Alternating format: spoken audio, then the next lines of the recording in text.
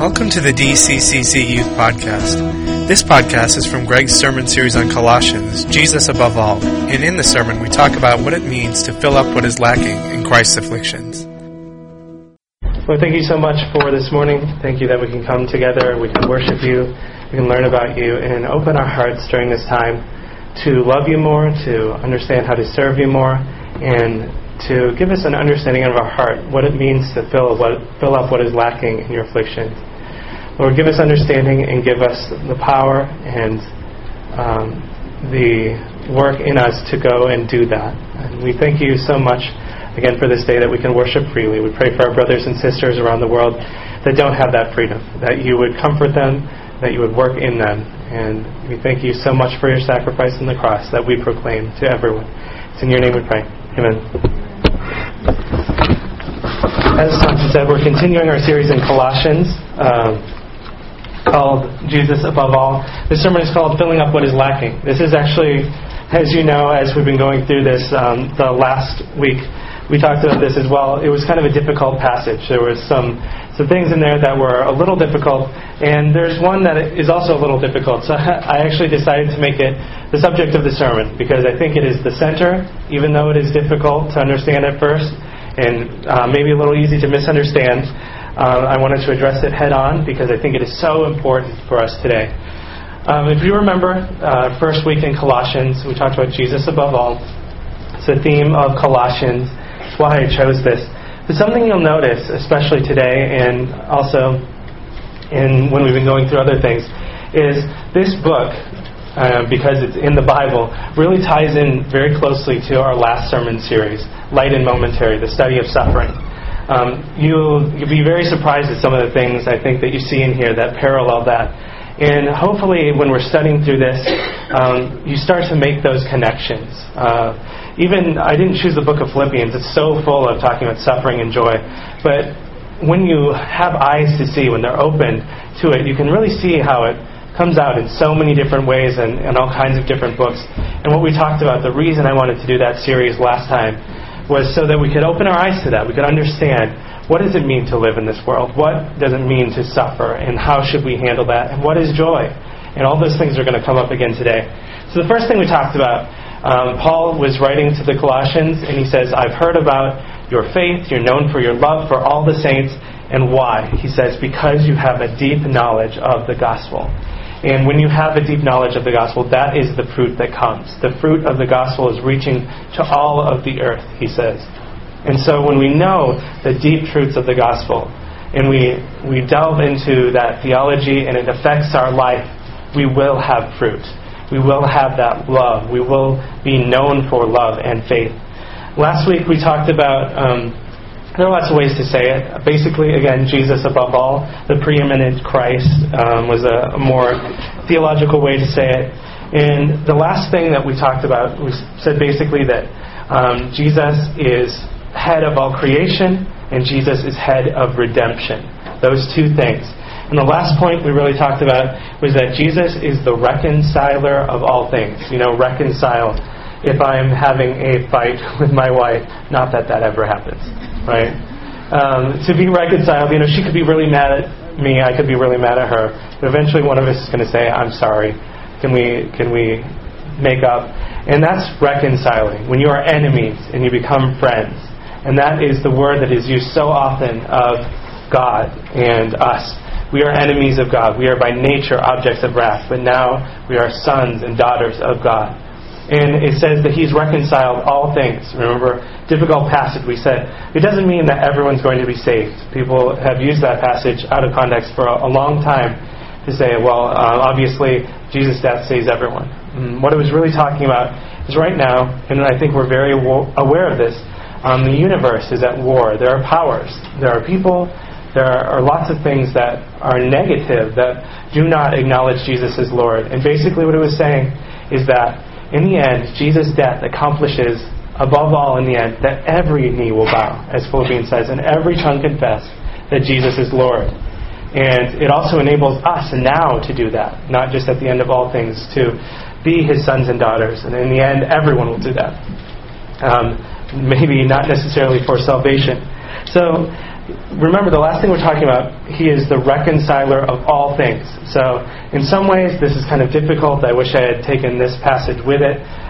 Sometimes the divisions in Colossians can be a little difficult because he says He reconciles all things. And then actually in these first couple verses, he continues with that thought a little bit, and he talks specifically about the Colossians. So it's kind of a flow of thought thing. I wish I didn't break off, but he says He reconciles all things, and He also reconciled you. So the first one is talking big picture. Now he's saying, Colossians, He reconciled you. So take a look with me at verse 21. Once you were alienated from God and were enemies in your minds because of your evil behavior, but now He has reconciled you by Christ's physical body through death to present you holy in His sight, without blemish and free from accusation, if you continue in your faith, established and firm, not moved from the hope held out in the gospel. This is the gospel that you heard and that has been proclaimed to every creature under heaven, and of which I, Paul, have become a servant. So as we talk about this, I'm basically dividing this up into three sections. We talk about this. This first section is conversion, before and after. We're talking about becoming a Christian. He's addressing the Colossians, and he says, this is what you were before, this is what you were after you were reconciled to Jesus. And then we're going to spend a lot of time, really I think the center and the point of this group of verses is verse 24, and we'll spend a lot of time close up on that difficult verse, and hopefully we leave with a much greater understanding about what it's saying. And then the last one is Paul's goal. There's kind of some overlap. There's a couple different ways we could outline that. But if you're note takers, this is where we'll be going, hopefully. And you'll see 2 and 3 kind of mesh and interweave, and they might not be super distinct from each other. But I just wanted to give you a heads up on that. So what does he say to the Colossians? He says, Jesus is reconciler of all things in Colossians 1:20. Now he moves on and he says, before and after. I just wanted to draw out what he's really saying here. Before you were reconciled to Jesus, you were enemies of God. You were dead. You were alienated. Those are the words he used. Alienated and enemies. Now think about this. This is really serious. Completely separate. Romans says, by nature you're objects of wrath. This is serious business, because we're not talking about like my wife that I'm alienated from, that I'm separate from, that we're enemies for a short time. This is God, Jesus, the creator of the universe. Remember what has just been said. He says Jesus is above all. He is head of all creation. By Him all things were created, through Him, and all things hold together in Him, even those little dust motes flying in the air. All that is held up by Jesus. All that is going on is through Jesus. And then He says, you were alienated. You were separate. You were enemies of God. There's a popular evangelism method. There's a couple different ones. Maybe some of you have heard of, like the Romans Road. You take people through verses in Romans and explain sin and all this stuff. Well, there's a popular way of sharing it now called 2 ways, because more and more people are really not really familiar with the idea of sin and things like that. And so in a lot of ways it can be difficult to understand because we don't have Bible understanding as a culture very much anymore. So 2 ways basically says you were an enemy of God because you chose your way, and you choose God's way now. It's much more detailed than that, but basically that's what it comes down here. Before, you were alienated and you were enemies. You were dead. You chose your own way. But you are reconciled to Christ's body through His death. So now you are holy, blameless, and irreproachable. Some translations will have different things. Like this NIV says, present you holy in His sight, without blemish and free from accusation. So no one can accuse you. That is an amazing thought. Is that to say, okay, you're never going to do anything wrong? Obviously, we know that's not true. We know even the suffering we put ourselves through with the choices we make sometimes. But ultimately, in the end, when you stand before God, Satan cannot accuse you. No one else can accuse you. You can say, I understand. I did those things. You are right. I am totally unworthy to enter into heaven. But that is not the reason I'm entering. It is because of Jesus alone. Because I cling to Him and His righteousness and His works. So this is kind of an introduction to what he's saying. Saying, this is what you were, this is what you are now. Now, it says, excuse me, if you continue in your faith, established and firm, not moved from the hope held in the gospel. This gospel has been proclaimed to every creature. So what he says, being grounded and steadfast, some translations say, not moved from the hope of the gospel. There's three main ways that this can occur, I think. Number one is error or false doctrine. As the youth know, when we were going through the New Testament survey, just talking about the New Testament in Youth Sunday School, one of the big things that kept coming up again and again and again as we were reading through the New Testament is there's so much information and so much in these books about false teaching. Beware of false teaching. There's so many different kinds. And especially during this time, there's lots of different kinds that maybe we don't even see today. That's warned against in 2 Peter 3:17. Also, temptations to sin, 2 Peter 2:20 through 22. Sin can drag us away from the hope of the gospel. We can be enticed and dragged away. And trials and hardships in life. We went through this for so long that I don't think we need to talk super in-depth about it now. Those are probably the three main things that the Bible shows us. Beware of these things. Watch out for false teaching. Watch out for sin. And beware of hardships. Be ready for them. That was the whole goal of what we talked about in our last series, was being ready. So when it happens, you don't say, God, what's going on? But, God, I understand what you are doing. And please draw me close to you. So that brings us to Colossians 1:24. If you read, different translations may say it a little differently. Now I rejoice in what was suffered for you, and I fill up in my flesh what is still lacking in regard to Christ's afflictions for the sake of his body, which is the church. Now, we're going to do this a little maybe differently than you're used to. I want to summarize the paragraph here. There's kind of a paragraph going on from 24 through 29. And it's going to be a little different because I want to work backwards through it, starting at 29.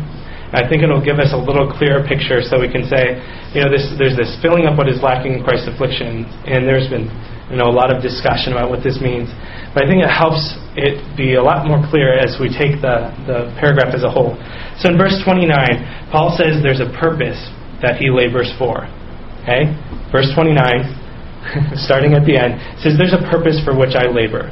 It's kind of the ending of his argument. 28, it describes the purpose which Paul labors for. He wants to present everyone complete or perfect in Christ, he says. And he does this by proclaiming Christ, admonishing, encouraging everyone, and teaching everyone. In verses 26 and 27, it's really describing what Paul is teaching. So there's a purpose for which he does, and that is to teach everyone. Verse 26, 27, this is what he teaches. It's called a mystery. And we'll probably come back to this word a little more in just a second. It's not like a mystery that you think of. This is one of those words, remember, we talked about thinking about how does the Bible define words, and what is joy and suffering. All these things mean in light of the Bible. Mystery is not like a mystery novel like, oh, how's it going to end? Who's the killer?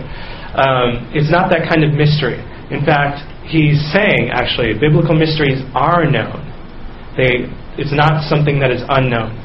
But what he means by this, he says, basically, that the church is a mystery.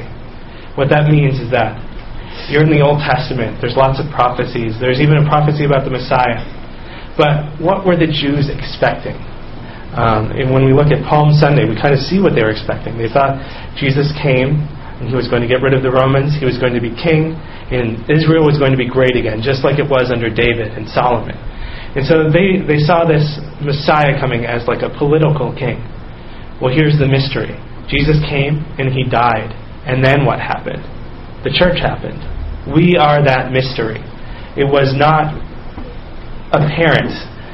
If you can see some clues that the Messiah would be a light to the Gentiles and things in the Old Testament, but it wasn't really known until Jesus died. And then this whole thing called the church age, where we are living now, happened. And so it was a mystery to those people. It was something that no one saw coming.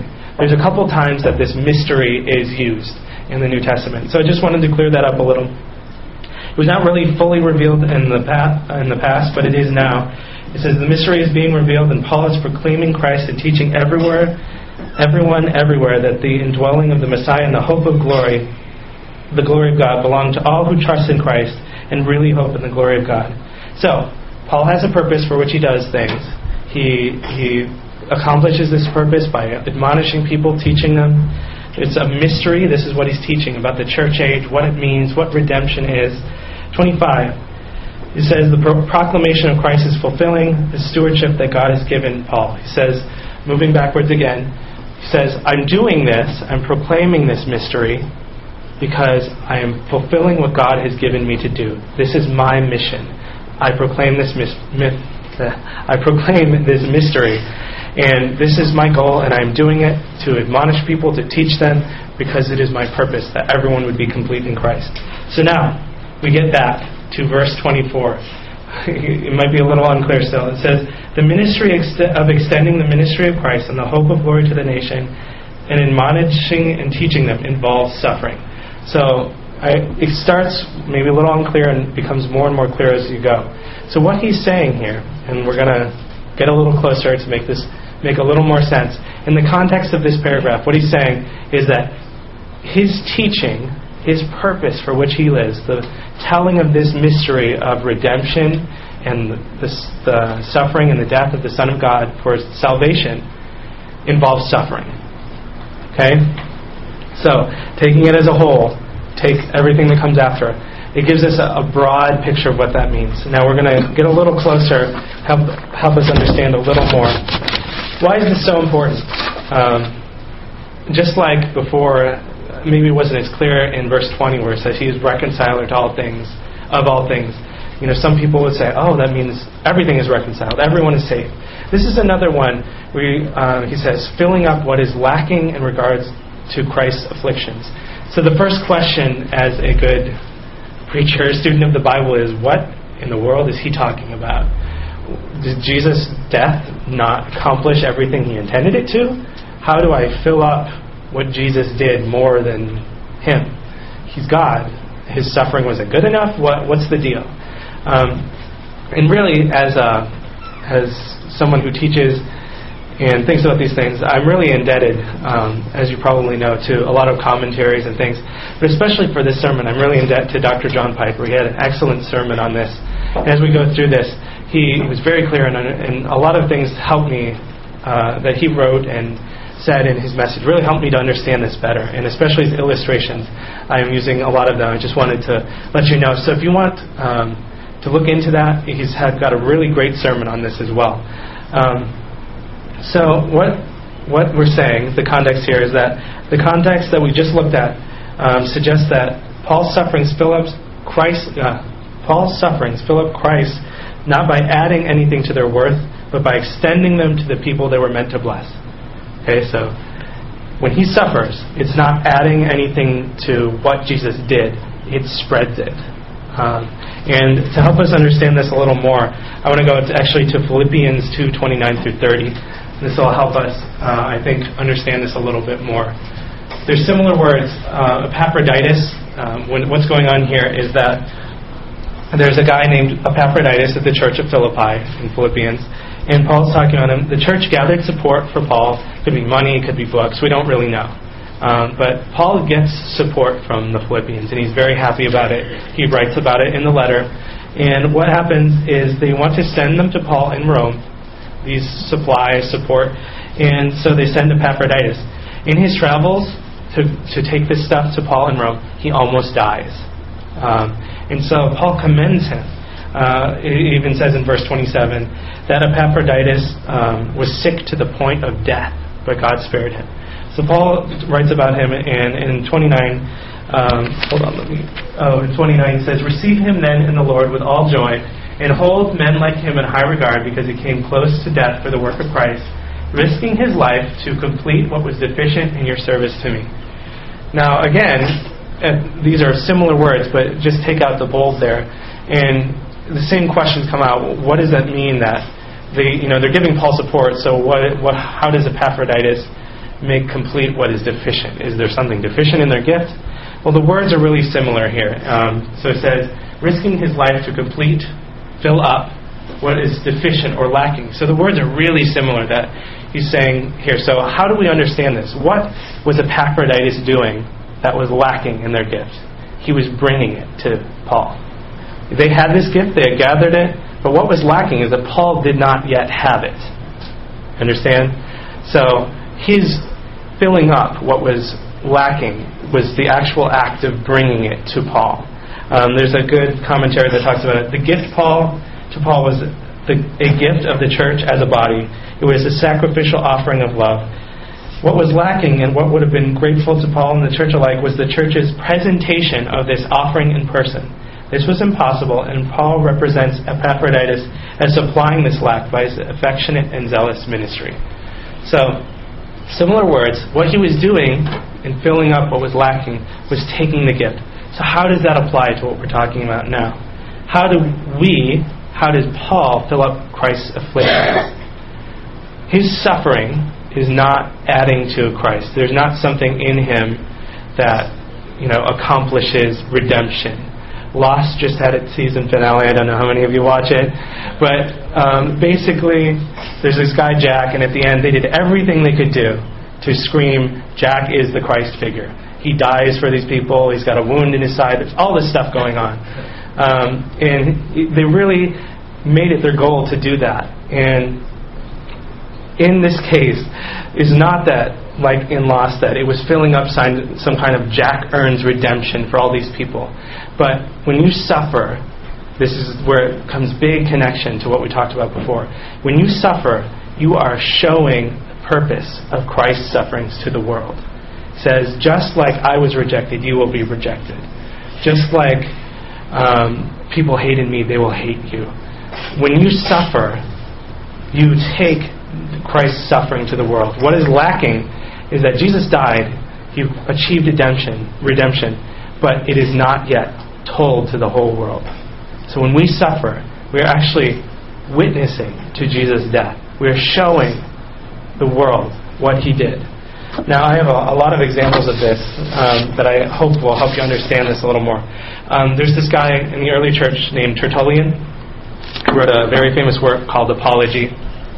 Basically, during that time, people were being persecuted just for being Christians. It was Roman law, and they had to sacrifice to the gods, declare Caesar as God, or they would be whipped or, in a lot of cases, killed. And so he writes to Caesar, and he says a lot of different things. A very famous quote that comes up a lot. He says, "The blood of the martyrs is the seed of the church." What he means by that is basically the harder you push and the more you do, the greater the gospel will spread. And this has been extremely true in the past in China especially.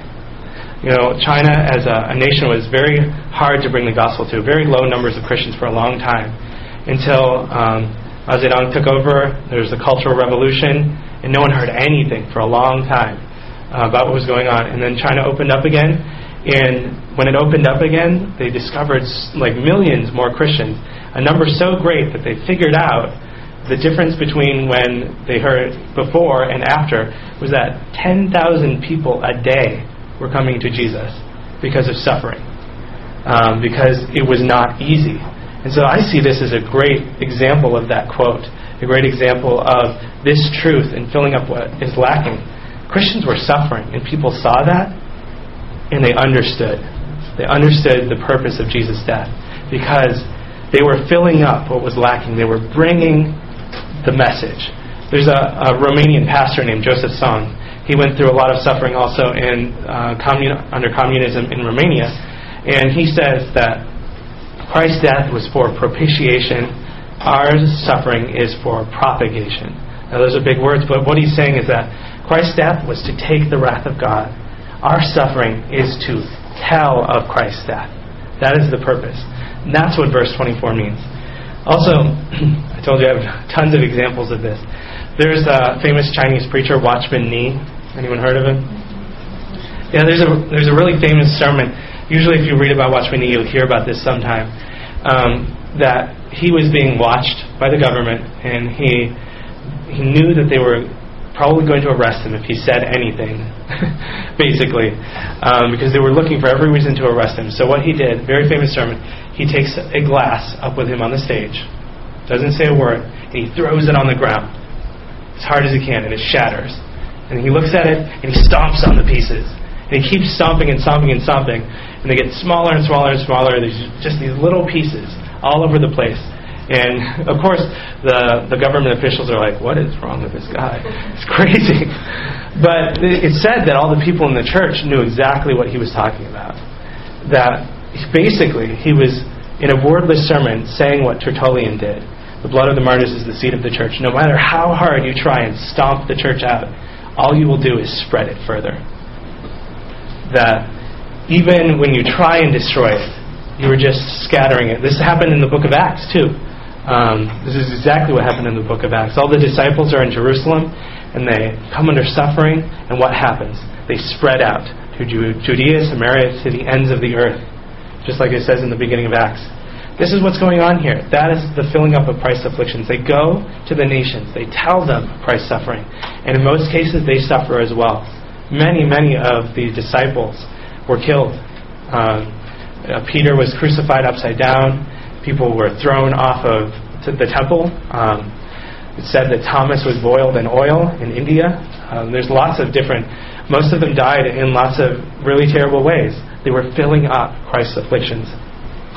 Oswald Chambers, he wrote a famous devotional, Utmost for His Highest. Maybe a lot of you may have heard it, maybe not. He tells the story of an indigenous missionary in India. And the guy, his hardships are really a lot. And he just walks and walks and walks. And he proclaims the gospel. And he walks so much, his feet are covered with blisters because he doesn't have any shoes.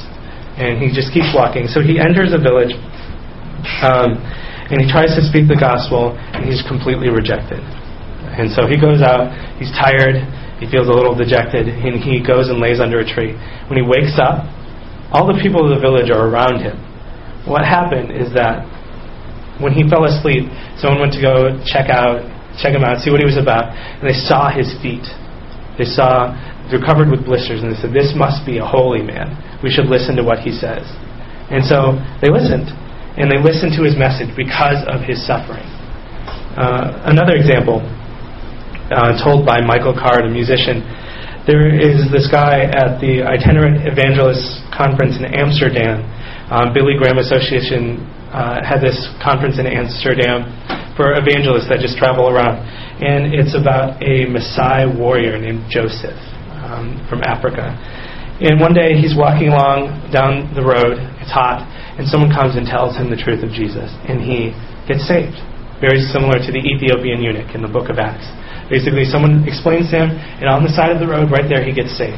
So he decides he's going to go and tell other people. He starts going door to door about Jesus and how he understood the cross and Jesus' suffering. And so he goes into this village, and they reject him really bad. In fact, the men kind of hold him down, push him down, incapacitate him, and the women take strips of barbed wire and start whipping him with it. So they drag him out, and he kind of lays in this pool for a couple days, in and out of consciousness. He's healed a little bit. And so he wakes up, and he goes back to tell them again. Because he says, maybe I forgot something. Maybe I didn't explain it correctly because this changed my life so much. So he goes back, and the same thing happens. Okay? He gets thrown out again. And he goes back a third time, and the same thing happens. But the third time, when he wakes up, all the women of the village are crying because they realize, why would anyone do this? Why would anyone suffer this much? What he has to say must be so important. And the entire village eventually comes to Christ through his ministry, through what he did. Why? He's filling up what was lacking in Christ's afflictions. His suffering did not offer salvation to those people. He's told of Jesus' salvation. That is what this verse is talking about. Another great story, so many to help us understand this verse. One of my favorite books is called Bruchko. It's about this young boy. He's a teenager from Minnesota, and when he's 19, he really, after he becomes saved, he really feels a strong call to go to South America. But he's really sick. He doesn't have a lot of training, and so mission boards reject him. So he says, I'm going to go. I'm just going to go. I don't have any money. I don't have anything. And he hears about this basically Stone Age tribe called the Modelones. And they're known for killing oil company employees. It's out in the jungle of Venezuela and Colombia. The only reason anyone goes out there is for oil. And basically every time anyone meets these Indians, they're killed because they're defending their land. So what does he do? Of course, he goes out into the jungle and just is like, hey, I'm going to meet you guys. And his first attempt, he is brought there by another group of Indians and he's shot with arrows. He almost dies. And he crawls out, eventually makes his way back to civilization. And they tell him, you can't go back. But he does it anyway. And he goes back and eventually he's accepted into the tribe. This young 19-year-old from Minnesota, and he figures out their language, and he lives with them, and he brings them the message of Jesus. Why? Because he was willing to suffer. And that's what Paul's talking about here. He says, now I rejoice in what was suffered for you. I rejoice in my sufferings. Paul, you want a guy who suffered. It's Paul. Corinthians, he talks about all the things that happened to him. Whipped, shipwrecked, stoned, all these things. Why would he do that? To bring the message of Jesus. He says, so I rejoice in my suffering, so I fill up what is lacking in Christ's afflictions. I bring the message of Jesus, the message of his suffering, to the nations. And because of that, I rejoice. Why? Now we get to the rest of that paragraph. Because I am only fulfilling the job that God has given me. And that job is to teach people of the mystery of Christ's affliction, to teach them of the mystery of the church, how they can turn to God, how Gentiles and everyone can come to know God because of his death. And what is my goal? To present everyone full in Christ, complete in Christ. I hope this is a lot more clear. There's just so many examples of this. Also, I have one more story from Haiti. This is not necessarily recent, but there's this guy, there's a Thanksgiving festival, and each Christian is asked to bring a love offering in Haiti. And there's this guy named Edmund. He gives $13. And really, people compare this to the widow in the Gospels, where she gives her little 2 coins. And Jesus says she gave so much more because she gave everything she had. So he gives $13, which is the equivalent of someone randomly probably giving about $6,000, just randomly. It's a lot of a couple months' pay for him.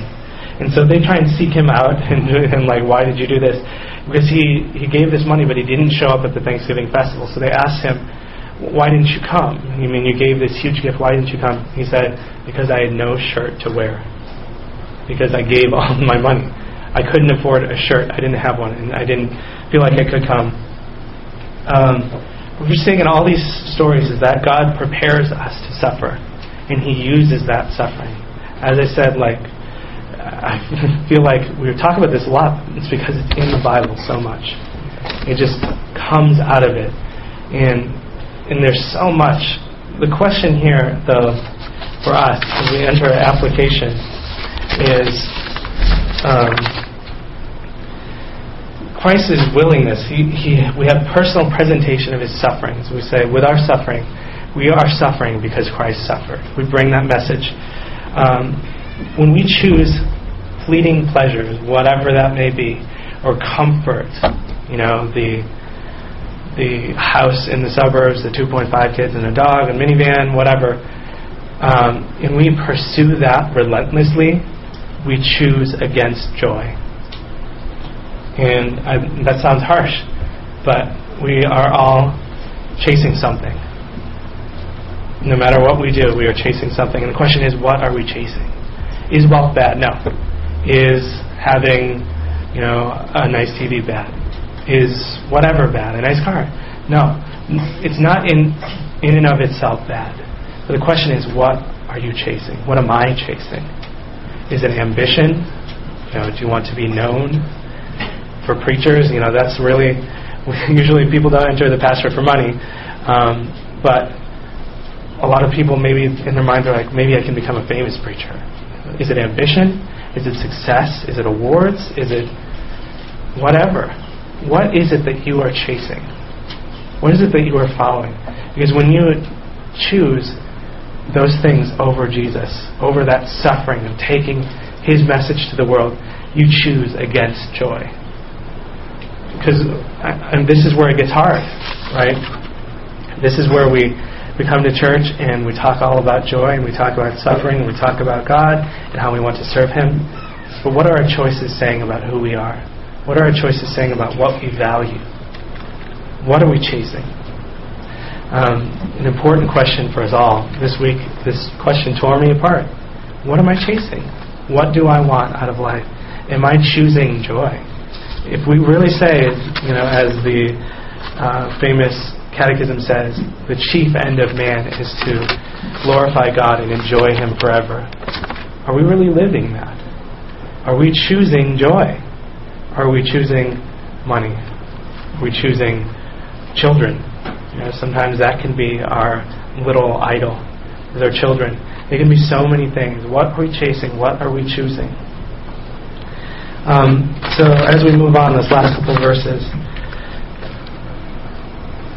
Paul's goal, this is his goal. This is his choice. He says, my goal is to present everyone perfect or complete in Christ. This doesn't mean, again, this word perfect isn't like no one ever makes mistakes. Complete is a much better translation. I think Thompson's had that in it. I want to present everyone complete in Christ. I want to teach them. I want them to know. I want to show them suffering so that they can know what Jesus did. I want to teach them about the mystery. I want them to hold fast to the hope of the gospel. I want them to know it deeply so that they are known for their faith and love. I want them to know that Jesus is above all, that His suffering accomplished all. That is my goal in life, is to do that. As you said, Paul suffered really, really a lot. So, some questions. Do we imitate Paul in this regard? In Jesus? Some other questions first. Are we established and firm in our faith? Knowledge of the gospel produces fruit. That was our first lesson from this series. Knowledge of the gospel produces fruit. When you truly know, and it hits your heart, what the gospel means, what the sufferings of Jesus mean, what the above all-ness of Jesus means, it will produce fruit in your life. And it's really hard to say because I look at my life sometimes and I don't see the fruit. So what is that? I should be asking myself some really hard questions. And that's, again, why this sermon tore me apart. If I'm not seeing the fruit, I need to ask myself, am I truly understanding this? Is it truly in my heart? If it's not affecting my life. Are our lives spreading the message of Jesus? I used a lot of examples of third world countries and missionaries and stuff. But, when Tertullian wrote his famous quote, the blood of the martyrs is the seed of the church, it wasn't like just these special people. It was everyone that was going through that. And we live comfortable lives. We do. There's no denying it. And again, what are we chasing? Should we chase suffering? Should we chase martyrdom? No, I don't think we should try to kill ourselves for Jesus. But I do think that when we proclaim the message of Jesus, when we bring that to people, when that is our consuming purpose and passion, it will happen. Remember our last message in the suffering series, the life of a Christian, the past, present, and future, it is a life of hurting hope. Just living in this world, we're going to suffer. And especially being followers of Jesus. He said it himself. They hated me, they will hate you. So let's bring this to the world. You can see we have a room redesigned to help remind us of this. Go and make disciples of all nations. And there are people all around the world waiting for Jesus. I shared this story with the teens last week in Sunday school. Hudson Taylor, famous missionary to China, he tells this story. Every time I read it, it breaks my heart because he's talking to this guy. He came to the evangelistic meetings and he comes to Jesus and he says, I have been a seeker of truth my whole life, and my father sought truth his whole life and his father before him. We wanted wisdom, and this is the truth. How long have you known this before you told? And he said, well, we've known it hundreds of years. He said, I was ashamed to tell him how long we have known this without ever bringing it to the people of China. And it broke his heart. It breaks my heart too. And I just want to say it again. When we choose things other than the gospel, we choose against joy. If we are created in the image of God, we are created to be more like Him and to make others more like Him so that we can all bring glory to God. And that is when we find our purpose, our fulfillment, our hope, our joy, all those things. Let's choose joy. Let us choose joy. Are we imitators of Jesus and Paul? Paul says he wants, his main goal is to present everyone complete in Christ. All his brothers. He's willing to suffer. He has joy in suffering for that end. Are we willing... First of all, do we consider our brothers and sisters being complete in Christ a source of pride? Are we worried about ourselves or others? Are we really concerned about those around us, making them better in Jesus, understanding better? Just some questions for consideration. Are we willing, if that is true, to expend blood, sweat, and tears, the hard work to present people, perfect in Christ? Or is it, maybe if I have time, I'll do it?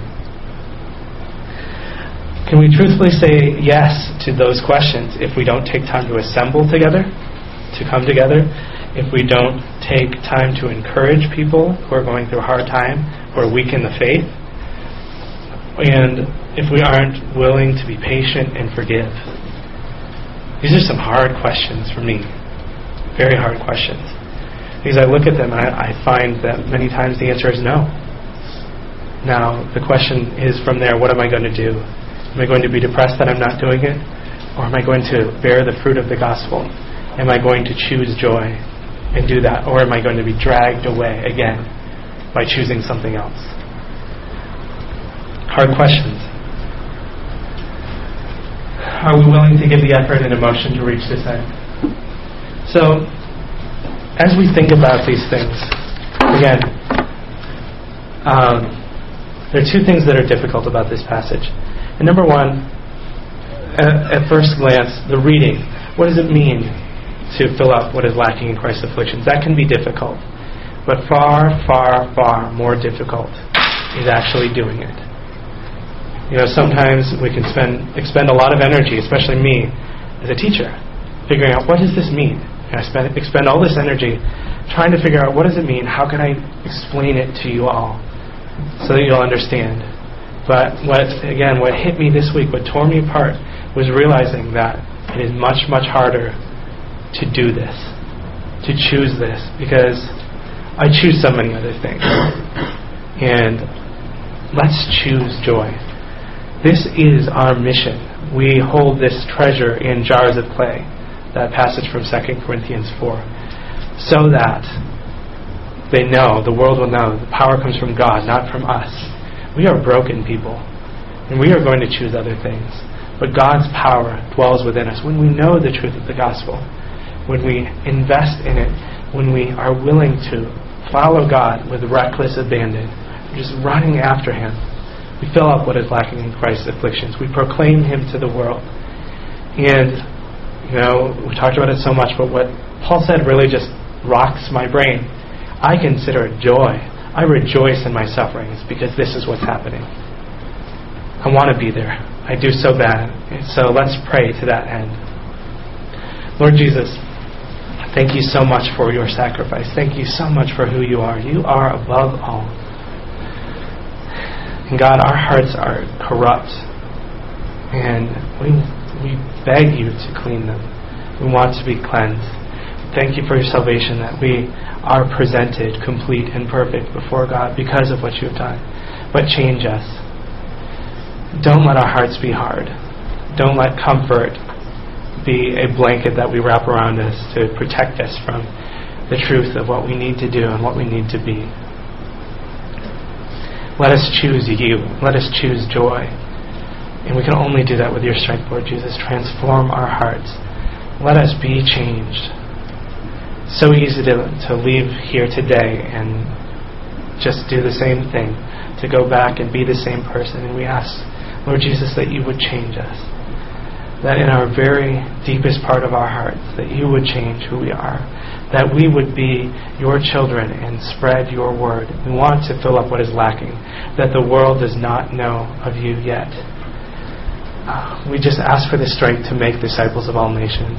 And we pray for our brothers and sisters in persecuted nations again, that don't have the freedom to meet together, that it costs them, that they suffer for meeting together, for proclaiming your name.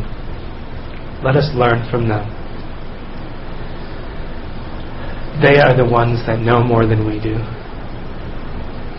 They know you and they know joy, because they know what it truly costs to follow you. We want to be like that, Lord Jesus. We ask that you would bring them comfort and strength, and we ask that you would shake us out of our dreams, that you would show us what your truth is, and transform our minds and hearts to choose you. It's in your name we pray. Amen.